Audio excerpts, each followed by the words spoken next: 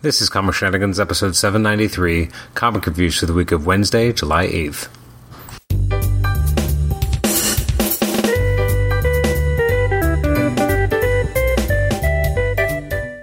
Welcome to the Comic Shenanigans podcast. I'm your host, Adam Chapman. This is episode 793 as I take a look at some of the releases from the week of Wednesday, July 1st. First, let's look at... I meant July 8th. I don't know what I'm saying today. So July 8th, there's actually a lot of books that came out. It felt like we've had a lot of weeks where we weren't really getting a lot of books, and suddenly we got like a deluge of books. And I got to be honest, I haven't had a chance to read a lot of them. Some of the selected releases include Batman and the Outsiders, Black Panther and the Agents of Wakanda, Detective Comics, Doctor Strange, Surgeon Supreme, Empire, Fantastic Four Zero, Ghost Rider, Justice League Odyssey, Lois Lane, Marvel's X, Strange Academy, Superman, The Batman's Grave, The Green Lantern Season 2, The Terrifics, Wonder Woman, X-Force, X-Men, God Loves Man Kills, and Young Justice. I don't know how I missed reading X-Force, though. Silly of me. So what am I talking about today? Well, I'm talking about just a few quick books. First up, we're talking about Batman. This is Their Dark Designs finale by James Tynion IV, or Tynion IV, I should say, with Guillaume March and Raphael Albuquerque as artists, with David Barron on colors and Clayton Cowles on letters. This didn't really feel like a proper ending to the storyline. Like, it felt like it wasn't really... I guess it was technically the end of this, the designer storyline, but it didn't feel like it really ended anything. I didn't really care for this, to be honest. I felt like it, at times, it was moving a little too slowly. I wasn't a big fan of the artwork by Guillaume March.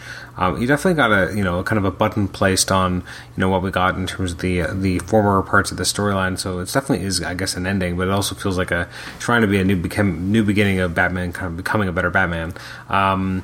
I don't know. Like, we've had Batman lose his money before. Now the Joker has it. I find myself a little bit uninterested, and again, kind of wishing that we had a better artist. I'm just not...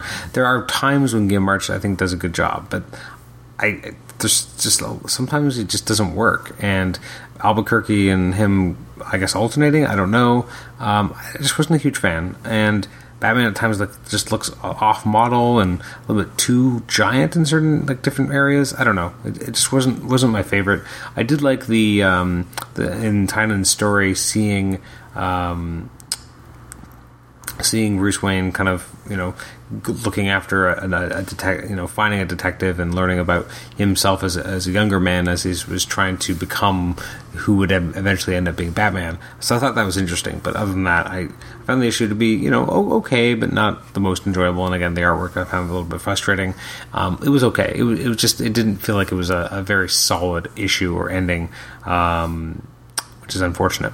We have Deceased Dead Planet #1, which I enjoyed, and it's kind of the next evolution of what happens years later, and everyone kind of comes back, and for a rescue mission, you got Tom Taylor writing it with Trevor Hairsine doing the pencils, and I really enjoyed it. I liked kind of seeing, John has become Superman, Damian has become Batman, kind of seeing how they operate similar but different to their parents.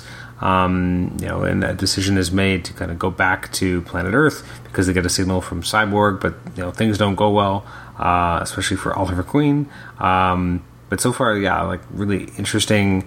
I'm excited to kind of see where we go from here. I thought this was a very strong debut for this new, a chapter in the Deceased saga, which is actually kind of moving things forward as we're getting other books that are doing more not retrospectives, but kind of showing how we get to some of the events in Deceased, whereas this is more the next story, which I am excited to read, and so far so good. It was a good story and definitely kind of made you connect with certain characters. Next up is Hawkman #25, and I really dug this. This is Taking Lives, part of Hawk's Eternal Part 2, written by Robert Venditti, artwork by Marco Castiello, with Danny Mickey on inks. Really liked this, liked how the characters were portrayed. That Hawkwoman was awesome, or Hawkgirl, I can't even remember what she goes by. I guess it's Hawkwoman. She was badass. I'd like to have her team up with Carter. I just thought this was great. I'm excited to see where they go next. Hawkman has been one of those low-key books that I don't think enough people talk about. It's been really enjoyable, really kind of exploring new facets to the character, and I'm super digging it. I'm really enjoying it. And last but not least is hold on, is this a DC only week? Apparently it is. I've got Flash 757. Kind of a fun cover. You have a bunch of the Rogues pulling apart Barry, saying "Make a Wish, boys," which is kind of dark. It's written by Josh Williamson. Loved the initial kind of opening page where you have a recollection of Barry killing Thawne. It's so crazy though. Like, I don't even know where Thawne is anymore and which versions of Thawne that we're seeing, because you have the pre-New 52 history for Thawne. You have the one that existed in the 52. We had the weird Reverse Flash that wasn't even the Reverse Flash. Then you had a version of Thawne that showed up later on, I think by Brett Booth, who was doing the artwork at the time. And then we have the more modern one that we're seeing, and even him has been, he's died in the future, but now we're seeing different versions of him kind of brought back that we, in the last, few months. This storyline I liked because you had this kind of orchestrated idea of all these facets of Barry Allen's life all being under siege at once because of this kind of Reverse Flash family, which I'm really enjoying, or the Legion of Zoom. So I'm liking that. You got Rafa Sandoval doing some great artwork. Joshua Williamson is really, locked in and writing some great Barry stories. So I'm definitely enjoying it.